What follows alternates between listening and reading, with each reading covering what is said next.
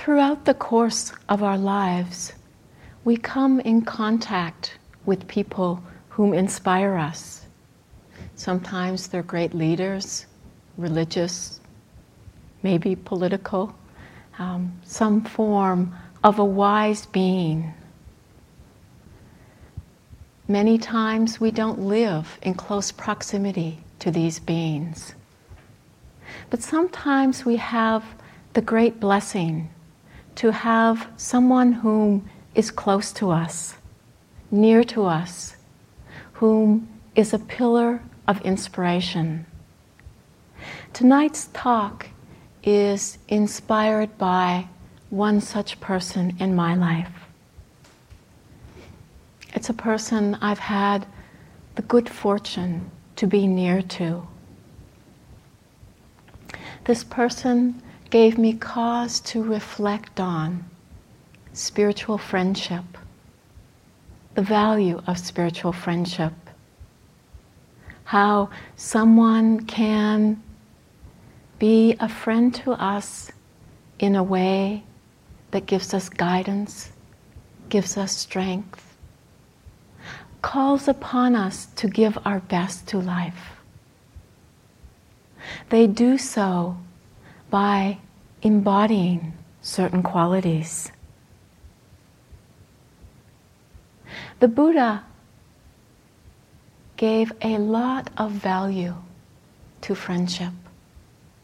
There's a very famous sutta where Ananda, who was the attendant to the Buddha, was also a cousin of the Buddha. Ananda must have been reflecting on friendship and the power of friendship. And he said to the Buddha, "This is half of the holy life, Lord, being a friend with admirable people, a companion with admirable people, a colleague with admirable people." And the Buddha replied, "Don't say that, Ananda, don't say that. Being a friend with admirable people, a companion with admirable people, a colleague with admirable people, is actually the whole of the holy life."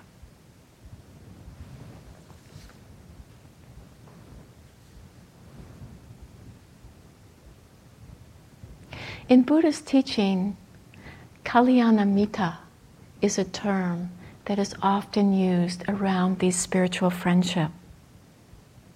It's where we have wise friends, friends who help us, encourage us when we're downhearted, friends that give us difficult feedback when it's called for. They challenge us when we become complacent. They inspire us when we are caught in doubt.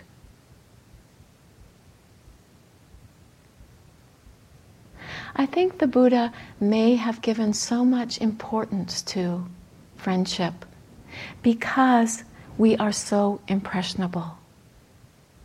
That when we are with people who are careless, heedless, it's easy for us to lapse into habits of the same, to become reckless ourselves, to not take care, to not bring forth our best. And yet, when we are with wise people, the opposite happens. Many times, simply stepping into the presence of a wise one, we find we can hear ourselves say things we didn't even know that we knew. We find that we become more careful. We take care in what we do and say. Just the strength of the mirror they provide helps us to see what is true and to honor what is true.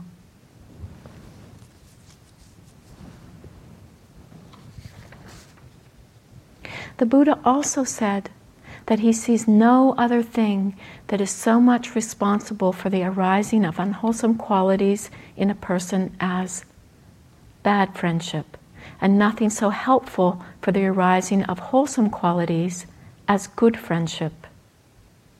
And he says he sees no other external factor that leads to so much harm as bad friendship, and no other external factor that leads to so much benefit as good friendship.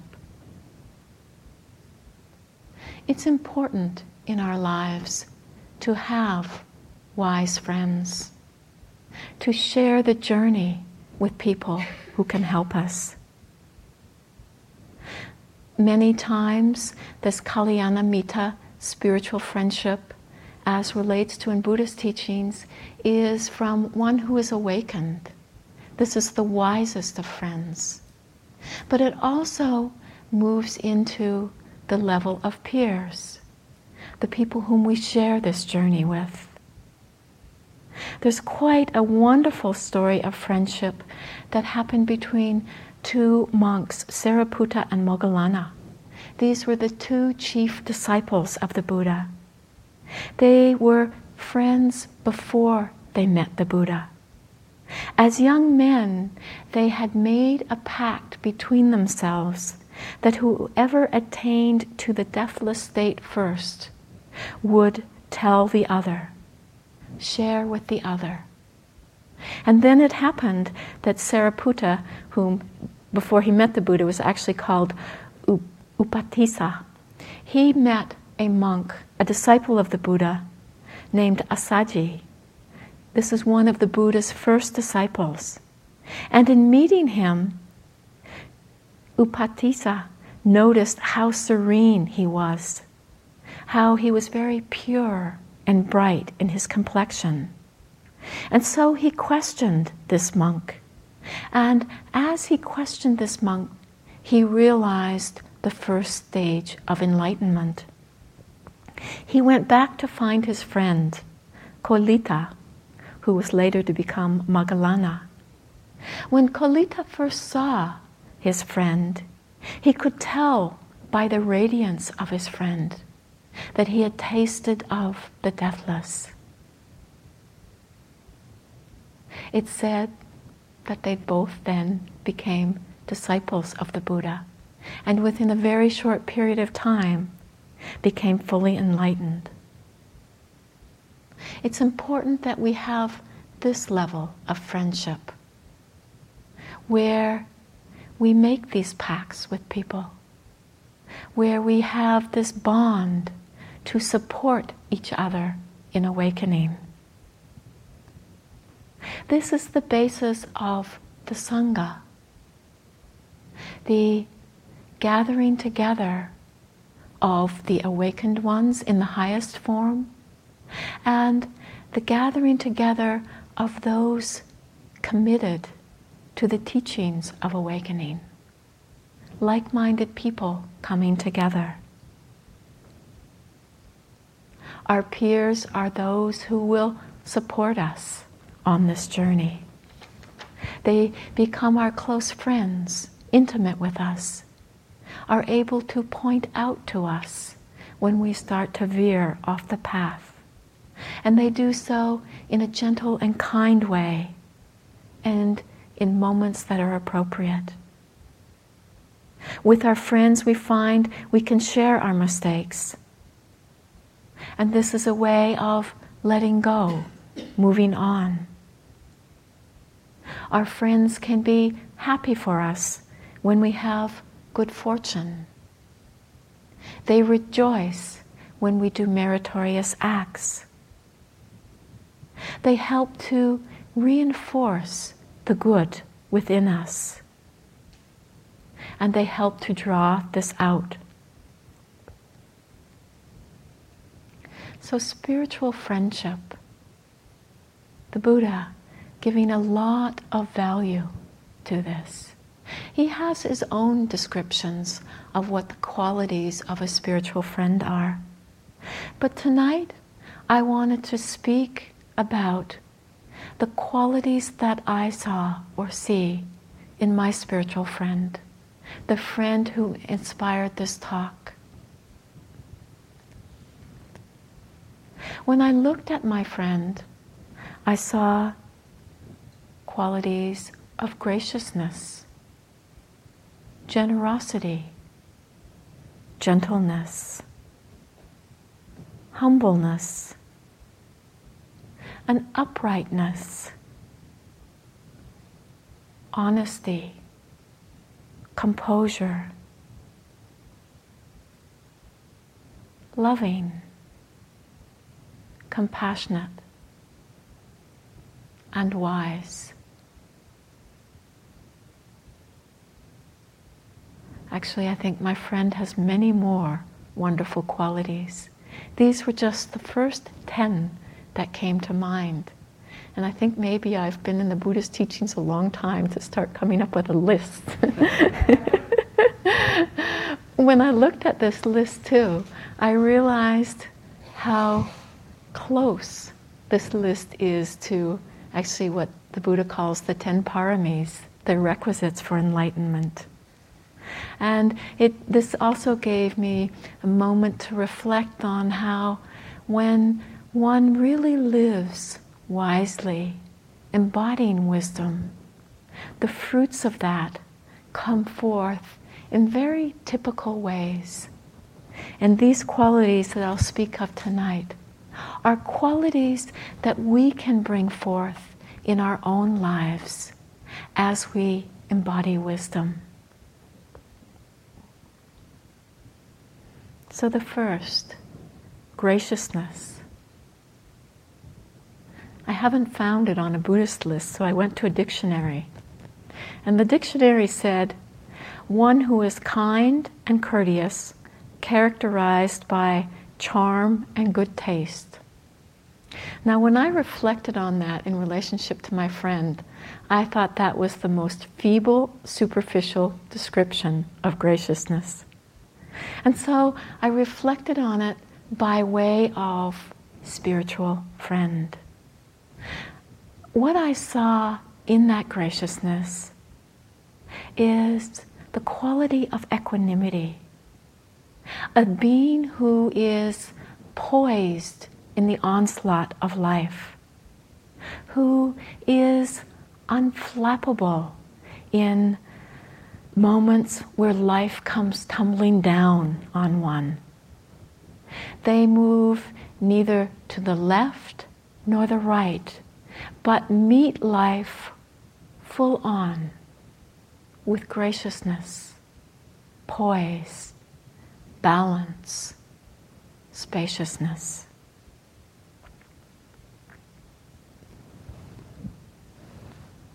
I'd like to share a few lines from a U2 song. It's called Grace. Grace, she carries a world on her hips, no champagne flute for her lips, nor twirls or skips between her fingertips. She carries a pearl in perfect condition. What once was hurt, what once was friction, what left a mark no longer stings, because grace makes beauty out of ugly things. Grace finds beauty in everything. This is something I've noticed in my friend. That they have this capacity to look at a pile of rubbish and see it as compost. To see the beauty in everything. To find the pearl of wisdom in everything.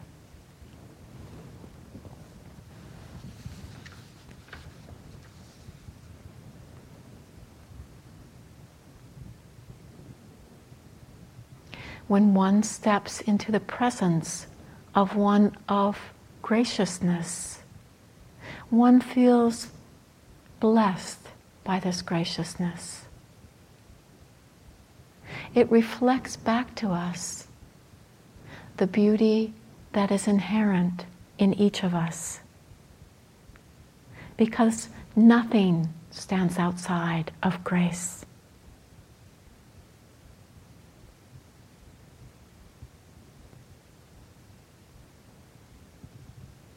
I wasn't sure whether to begin or end this talk with this quality of graciousness, because I think it comes about when one fully manifests all of these qualities, that it's a manifestation of them. It's the fruit that these qualities bear. The second quality, that of generosity, that of being able to live with an openness of heart that is concerned for the welfare of others. I don't know if it's like other people, but I first came to this practice to become liberated. And I had no idea how much the practice of generosity would be entwined with that. I had the very good fortune of being surrounded by wonderful role models. And I started to come to some understanding of the relevance and importance of this quality of generosity.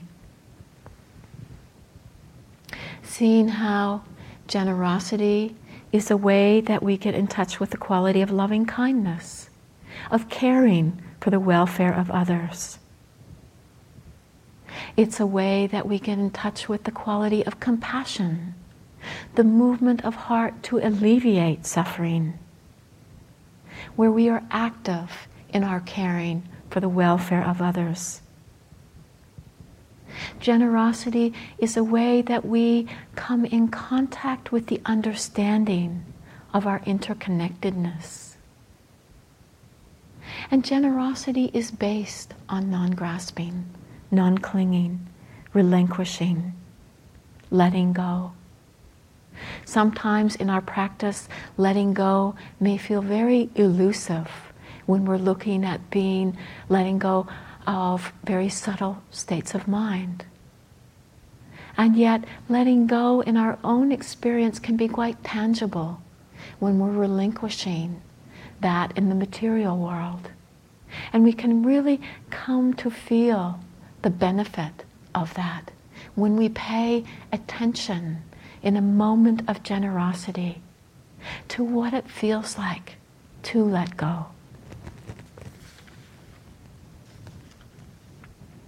I often feel that generosity is really the glass platter in which we receive these teachings. It's an aspect of the teachings that we could often overlook, and yet these teachings come to us because of this quality of generosity. Going back to the time of the Buddha, his offering of these teachings was a form of generosity. All of the monks, nuns, all of the lay teachers whom have dedicated their lives to awakening and have then turned around and offered these teachings. It's their generosity. And that was only made possible through people supporting them, helping care for them, offering to them. And so these teachings coming to us today date back to the generosity of people right back in the time of the Buddha. 3 years ago, when the Forest Refuge first opened, I had the good fortune to sit here for a few months. I had been a part of this center before it was in its physical form. I had watched it through many different stages, came to know of all of the generosity that helped it to be here, through people's time, effort, energy, through people contributing on the material level. And as I sat here, I found my heart burst open in remembering this. I spent hours out in those woods, crying tears of gratitude, appreciation for what had been offered, for what that was bringing into the world, I reflected on how once the Buddha had said to give where one has confidence. And I saw what was around me as a statement to what some people had confidence in. Some people having confidence so strong in the Dhamma, in these teachings, that they had the means, they had the capacity to offer. And out of that, how many people would benefit. As I was sitting, though, I also noticed this is a small retreat center. Not many yogis can practice here at any one time.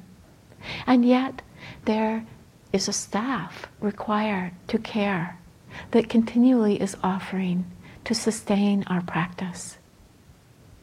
I realized too that in order to take time out of one's life to come and be on retreat, it takes a lot of financial ability to do that. And in doing so, it makes it a challenge in our lives. And so I was sitting there thinking, how will this center be able to continue? Will it only be for the rich? How can it be that all people from all walks of life can come here? And this is a part of the vision of this center. I realized it could only come to be through continued generosity, through this same movement of heart that had brought this facility into being, was the only way that it could sustain this vision.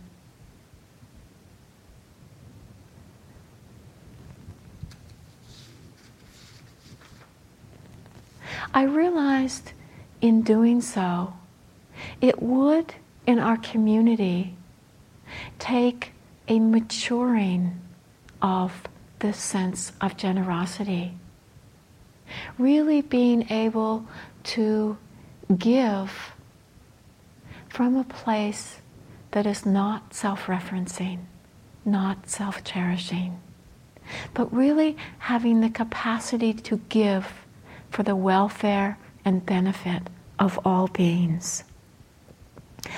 I reflected on how in my own life there had been a time when, in being around monastics and seeing that there was a way one could support the monastics to continue to live in a way of, doing a lot of practice, carrying forth the teachings, where I had been kind of self-referencing in that and thinking, why should I give to them? I want to benefit.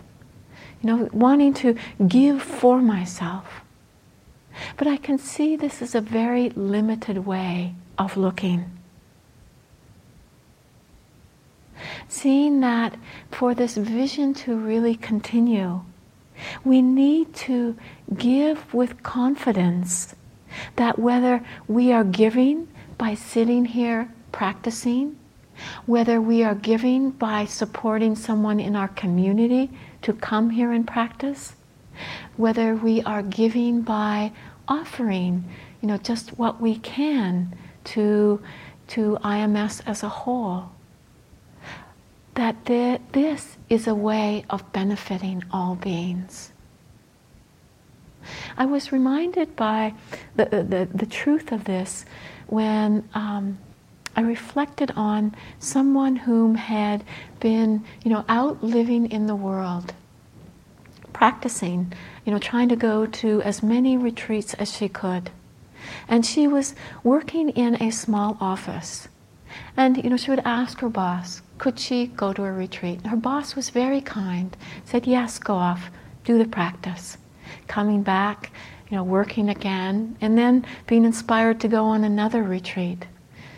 Asking again, can I go? Yes, it's fine.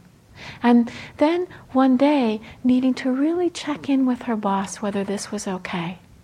And her boss saying, yes, this is fine. We all benefit when you do retreats. So really having to have a vision of the whole, rather than being concerned about my personal awakening. To see what part it is we can play, how generous, where we can give, freely offer. And it can be that we can offer our practice.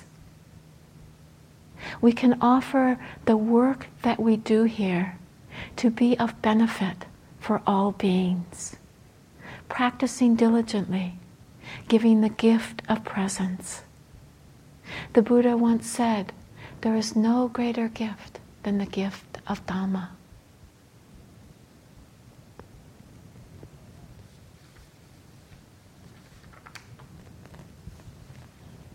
But this quality of generosity, this is a quality that helps to keep alive these teachings.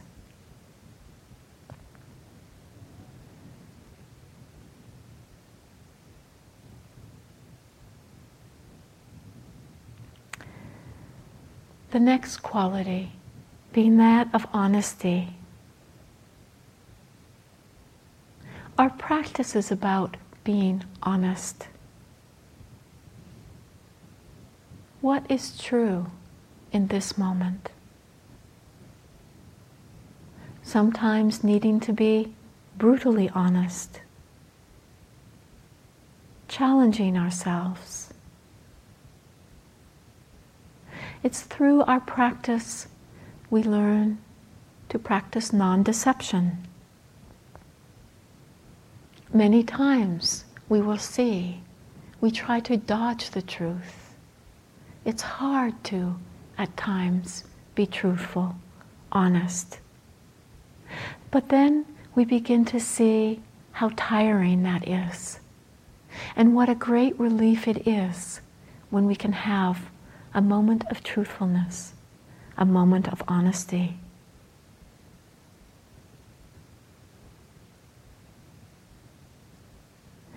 Being honest in our practice helps to train us to be honest in our lives, to speak with honesty.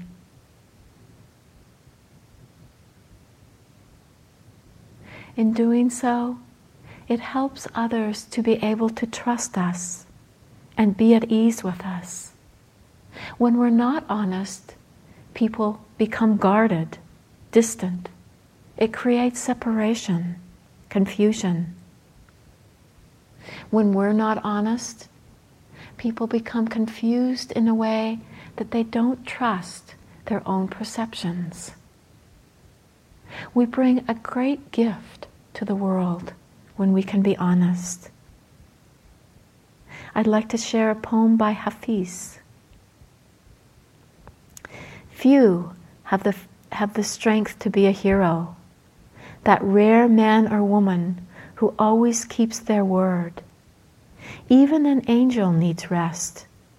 Integrity creates a body so vast, 1,000-winded one will plead, may I lay my cheek against you. We find those who are honest becomes a pillar in which we can lean against.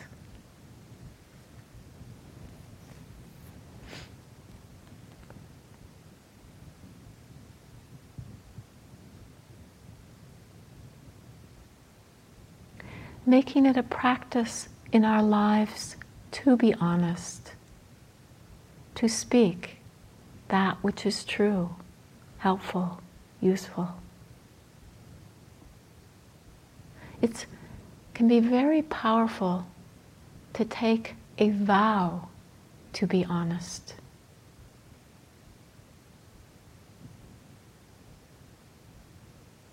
It helps bring awareness to this quality of truthfulness. Paying attention as we speak, noticing where we may embellish the truth, where we may suddenly find ourselves speaking a lie, something untruthful, looking to see what our motivation is here.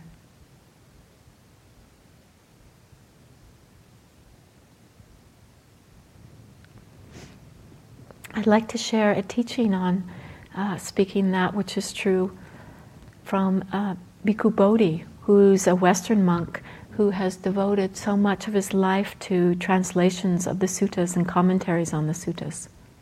He says, to realize truth, our whole being has to be brought into accord with actuality, with things as they are, which requires that in communications with others, we respect things as they are by speaking the truth. Truthful speech establishes a correspondence between our own inner being and the real nature of phenomena, allowing wisdom to rise up and fathom their real nature. Thus, much more than an ethical principle, devotion to truthful speech is a matter of taking our stand on reality rather than illusion, on the truth grasped by wisdom rather than the fantasies woven by desires.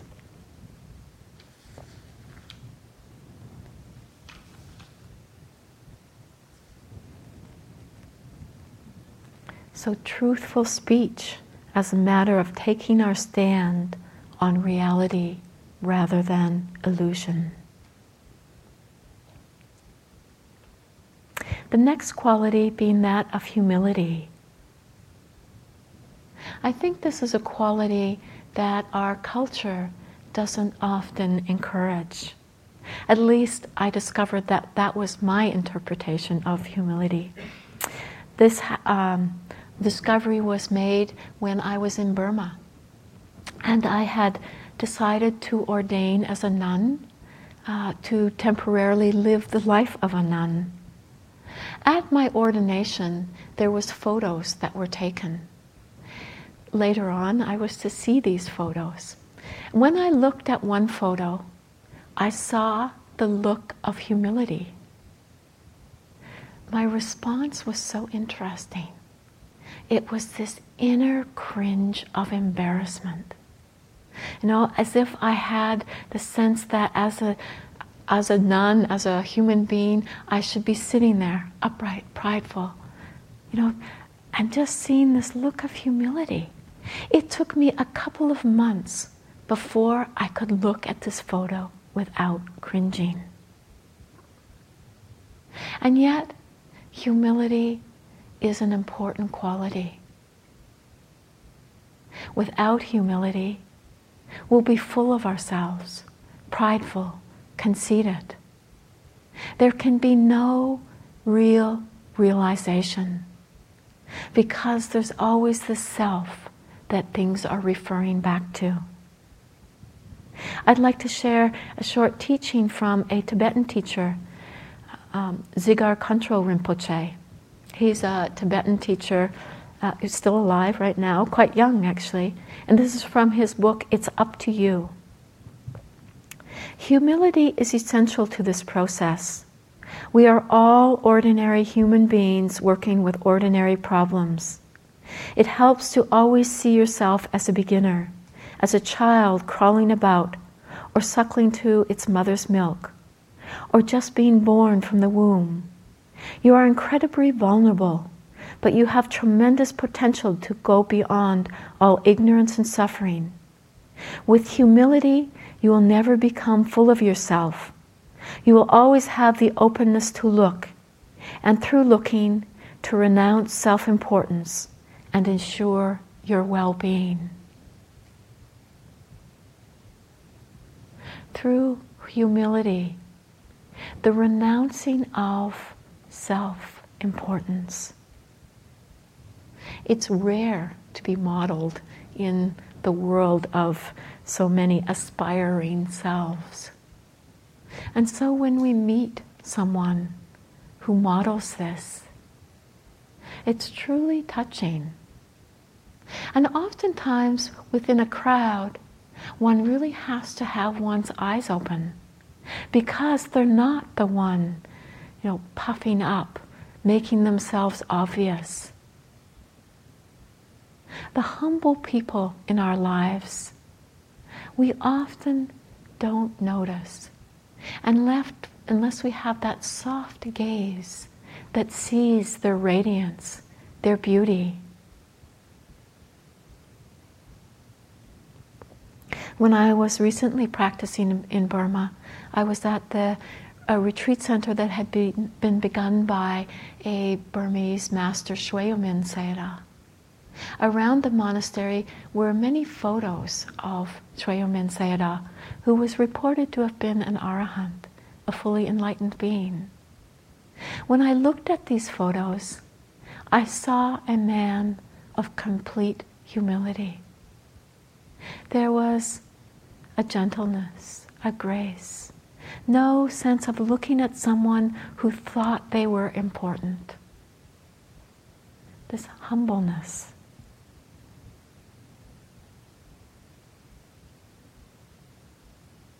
Through our practice, we come in contact with humility.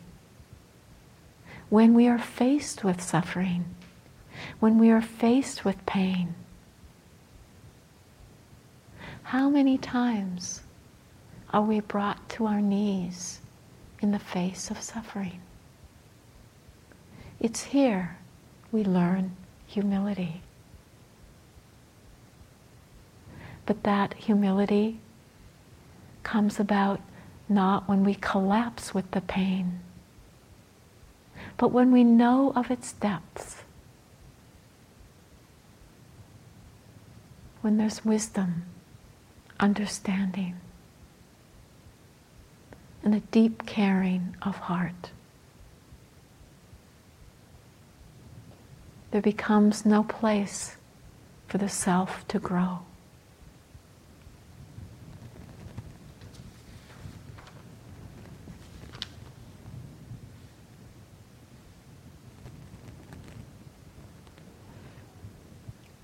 The next quality is that of uprightness.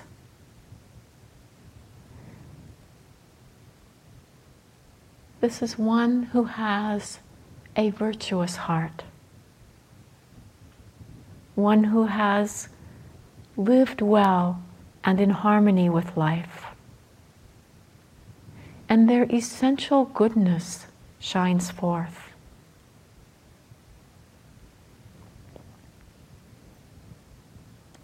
Living a virtuous life can be supported by the understanding of the guardians of the world, Hiri and Ottappa. This is moral shame and moral dread. We find that when we live with Hiri, that of moral shame, our actions are guided by doing nothing that one would later be ashamed of. In this way, we are able to honor our noble lineage, our inheritance. It comes out of self-respect. So it helps us to live with a heedfulness, taking care.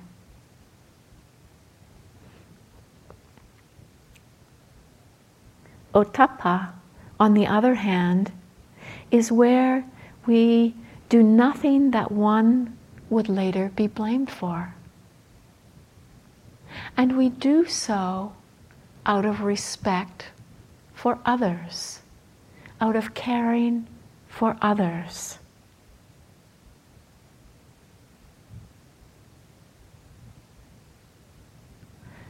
When we have self-respect and respect for others, it helps to guide what we do and what we say, to be based in wholesome intentions, to come from a place of kindness and care.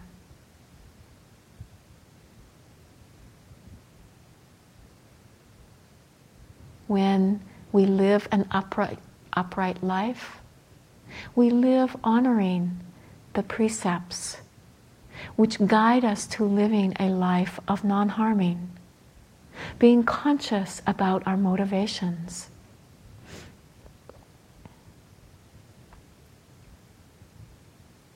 We do so by having a strength of resolve, a commitment to living a life of non-harming. And knowing that when we falter, when we fail, when we do something that causes harm, we can simply reflect, know the harm that has been caused, feel the pain, and we can forgive and move on, recommit to a life of non-harming. Our capacity to do so will become strengthened when we reinforce through positive actions the nobility of the heart. When we feel the joy of doing that which is helpful, skillful.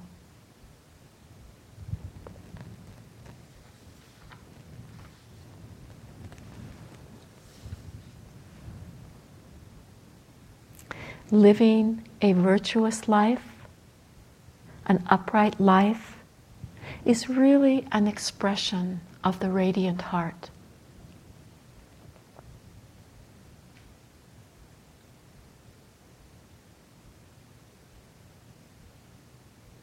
The next quality is that of composure, and this is tied together with uprightness. It's said that the characteristic of virtue is composing, coordinating, and establishing. We compose our minds upon pure and sincere motivations in our lives. We find that virtuous actions are a result of the composed mind. The composed mind helps us to be fully present. It helps us to gather and collect our energy so that we can attend to what is important and not needlessly be pulled into distraction. When one is of composed nature, it helps to bring a balance to challenging situations. It helps others to be at ease in these difficulties. And through composure, one does not lose sight of what is virtuous, helpful.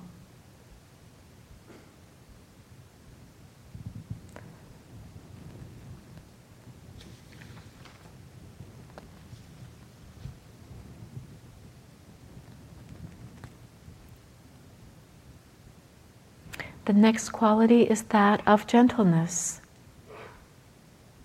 Sometimes we confuse gentleness with being weak, but true gentleness comes from a heart filled with loving kindness.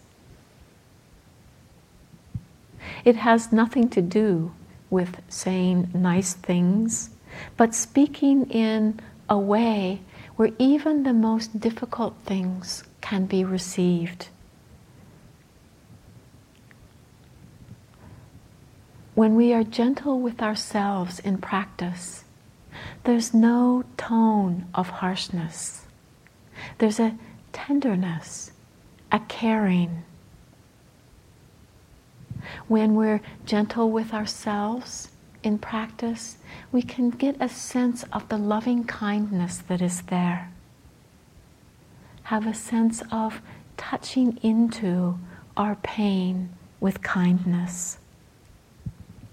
It was when I hit this quality of gentleness, and having reflected on some of the other qualities I'm speaking of, it suddenly reminded me of what the Buddha in the Metta Sutta, when he said, "This is what should be done by one who is skilled in goodness and who knows the path of peace.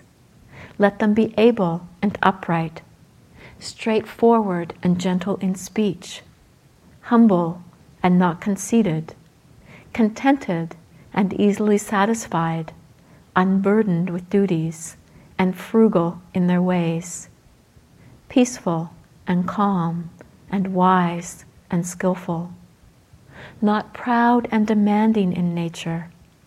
Let them not do the slightest thing that the wise would later reprove." I started to see how all of these qualities that I'm speaking of are so tied together and come forth through loving kindness and wisdom.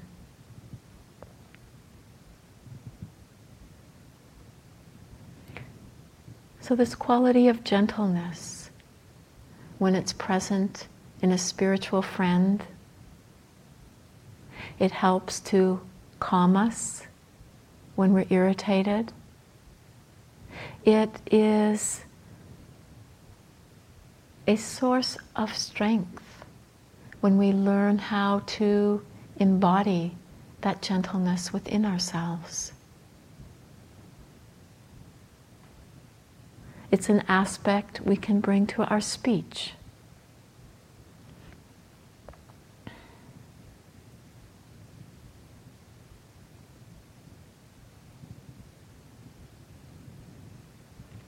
Takes us into the next quality of loving kindness.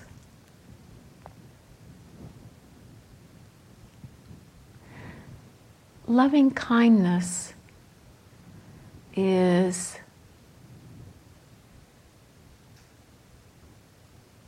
what I see as a cohesiveness of a spiritual community, spiritual friendship, where we can live and relate in a way that is based on this caring for each other, being able to accept each other, both for the good qualities that we bring forth and for the places where we still have things to accept, more work to do. A person who has this quality of loving kindness is one whom, when we step in front of them, we feel accepted, both for our strengths and weaknesses.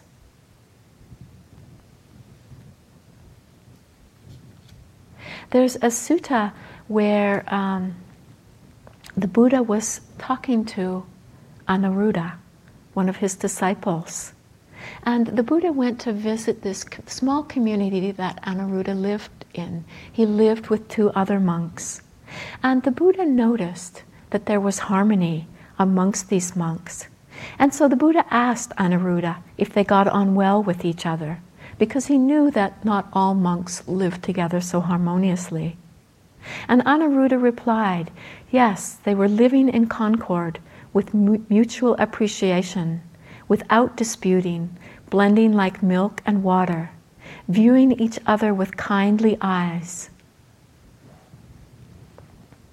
They were able to live together in a way that was an expression of loving kindness, maintaining towards each other this kindly attitude that manifests in kindly deed, affectionate speech, and loving thoughts.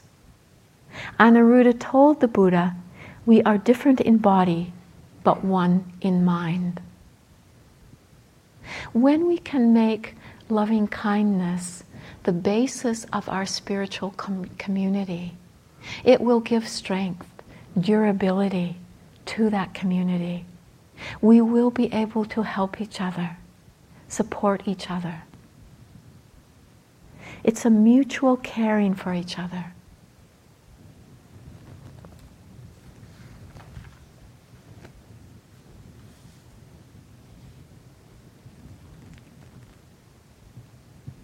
the next quality being that of compassion.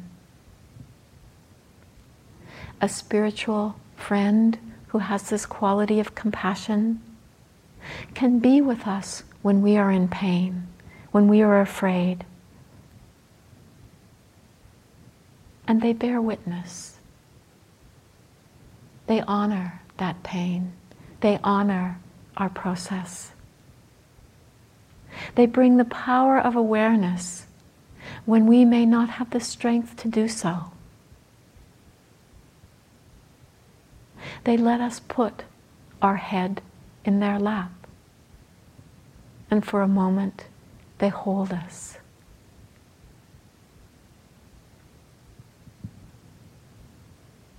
Their compassion is guided by wisdom, so they don't fall into collusion with us. But they can wield the fierce sword of wisdom, fierce compassion when it's needed. They can bring this forth when we need to be shaken out of complacency, when we're obstinate in not seeing clearly. It's this quality of compassion that the Buddha had when he set in motion the wheel of Dhamma, when he shared these teachings of liberation.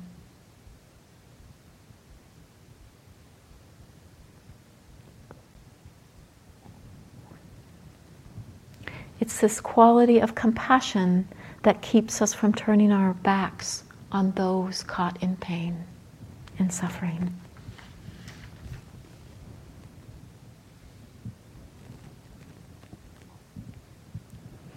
The last of these qualities is that of wisdom. One who is wise is at ease in life and the way things are.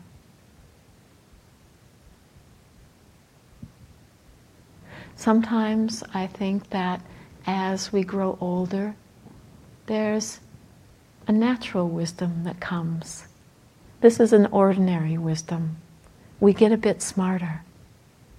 But so much deeper is this wisdom when it comes from a lifetime of looking into truth, looking into life's experience to see what can be learned.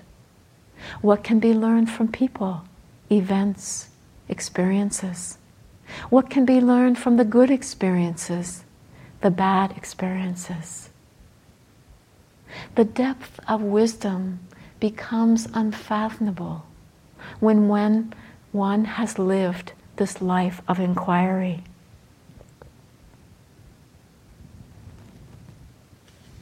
This wisdom helps to support all of these other qualities.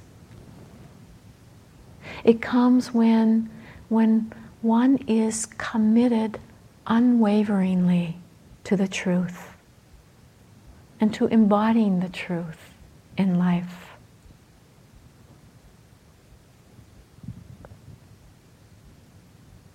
So all of these qualities are qualities that help one to move from selfishness to selflessness.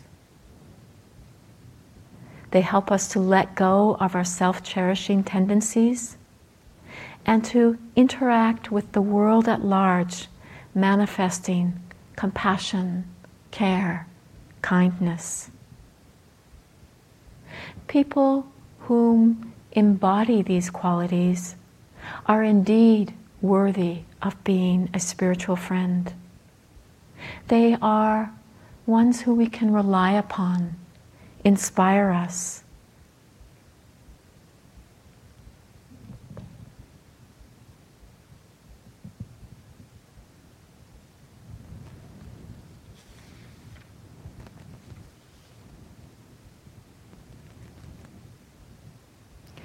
It's good fortune when we have such beings in our lives. And they can inspire us to be a spiritual friend ourselves. I see the chain of these teachings as being the chain of spiritual friendship. We're going back to the time of Buddha.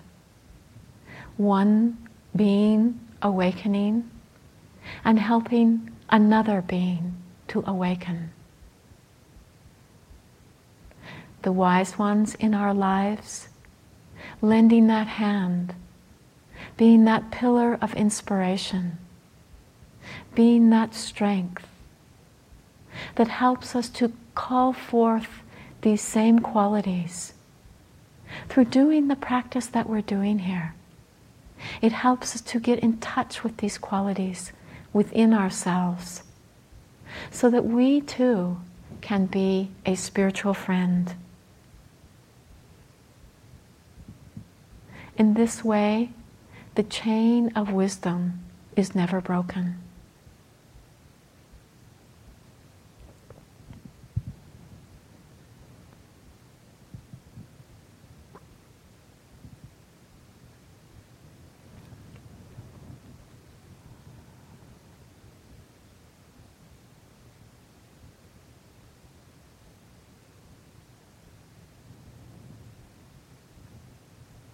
I'd like to express my great gratitude for having such a friend in my life.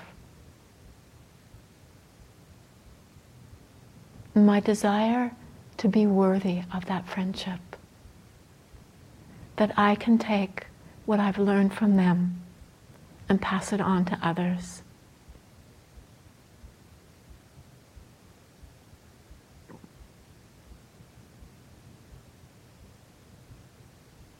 And I hope that all beings in their lives can touch into the strengths, the possibilities that we can come to know through such beings.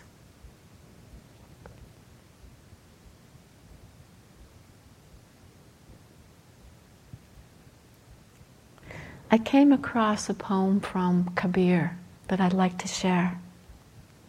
When I read this poem, it's called The Sound, I had this image of all of these qualities coming together and making this sound.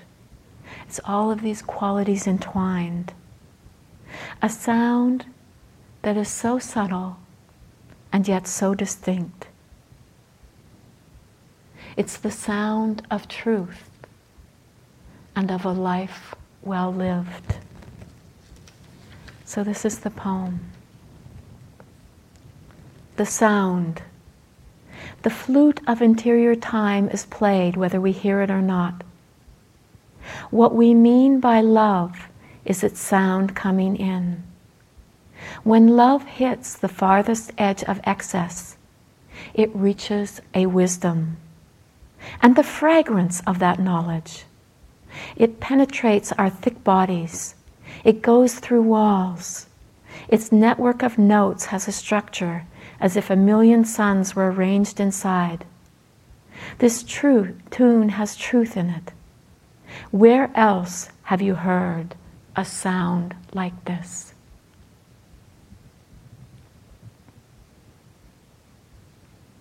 So let's just sit for a moment.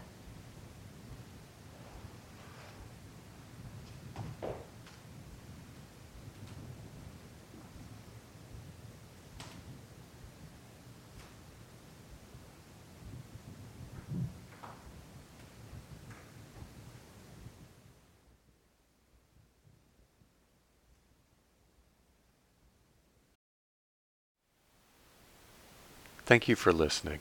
To learn how you can support the teachers and Dharma Seed, please visit dharmaseed.org/donate.